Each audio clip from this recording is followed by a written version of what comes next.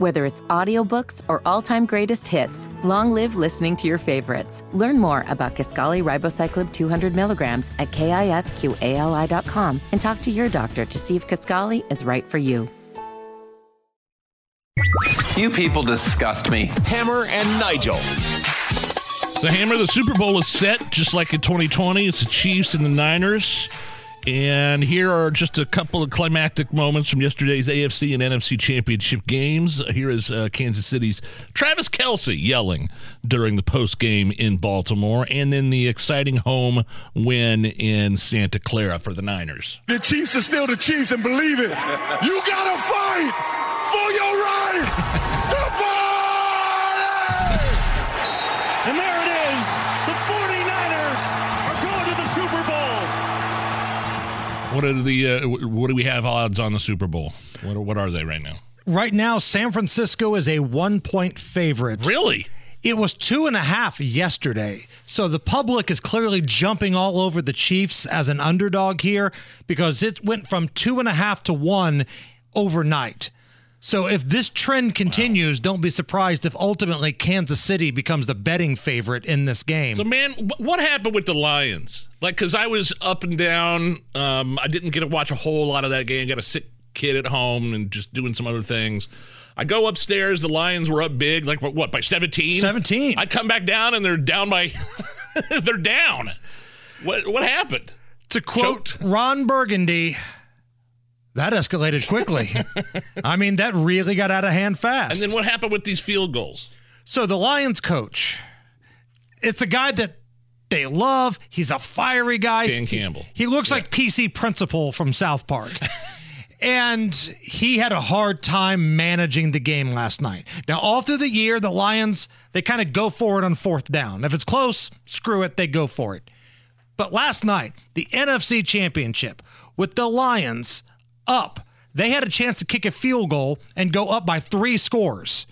They chose to go for it, didn't get it. 49ers go down, score a touchdown. It's a 7-point game. Well, then the Lions fumble their next possession. 49ers go down, touchdown, tie ball game. 49ers take the lead by 3. And with about 6-7 minutes left, the Lions are in field goal range. No, don't do it. No. Field goal ties the game. No. They go for it. Dude. And did not get it. Bro, come on. You're a golf guy, and I put this out on social media last night.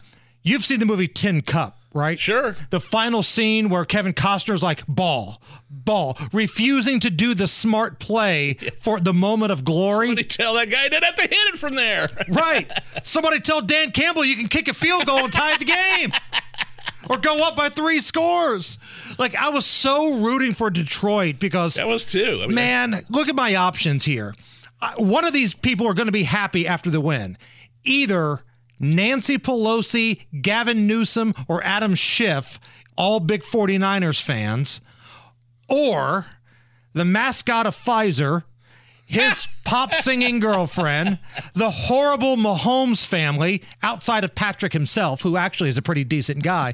But one of those groups is going to have a big celebration, and that could have all been prevented if the Lions would have sacked up and won a game. At least I'd have a rooting interest. So are they frauds, you think?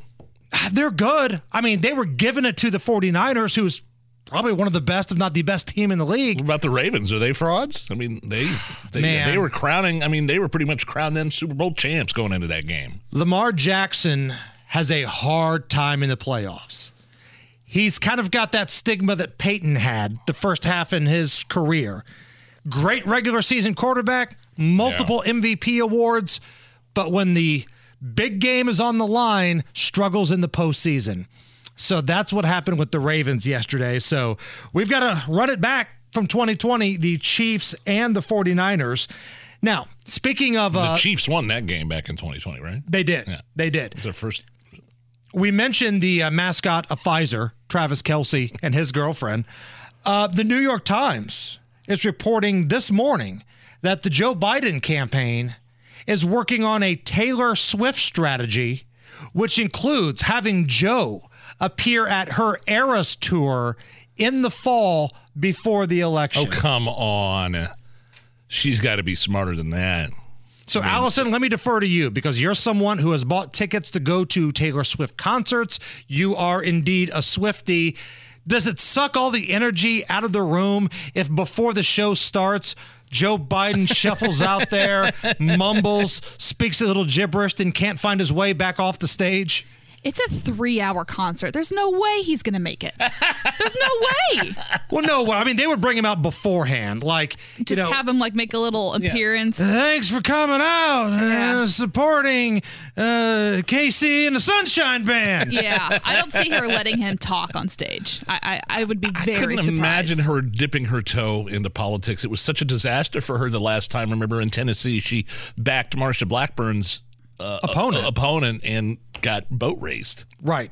But now it's a little bit different, though. I think her popularity is at a whole new level now.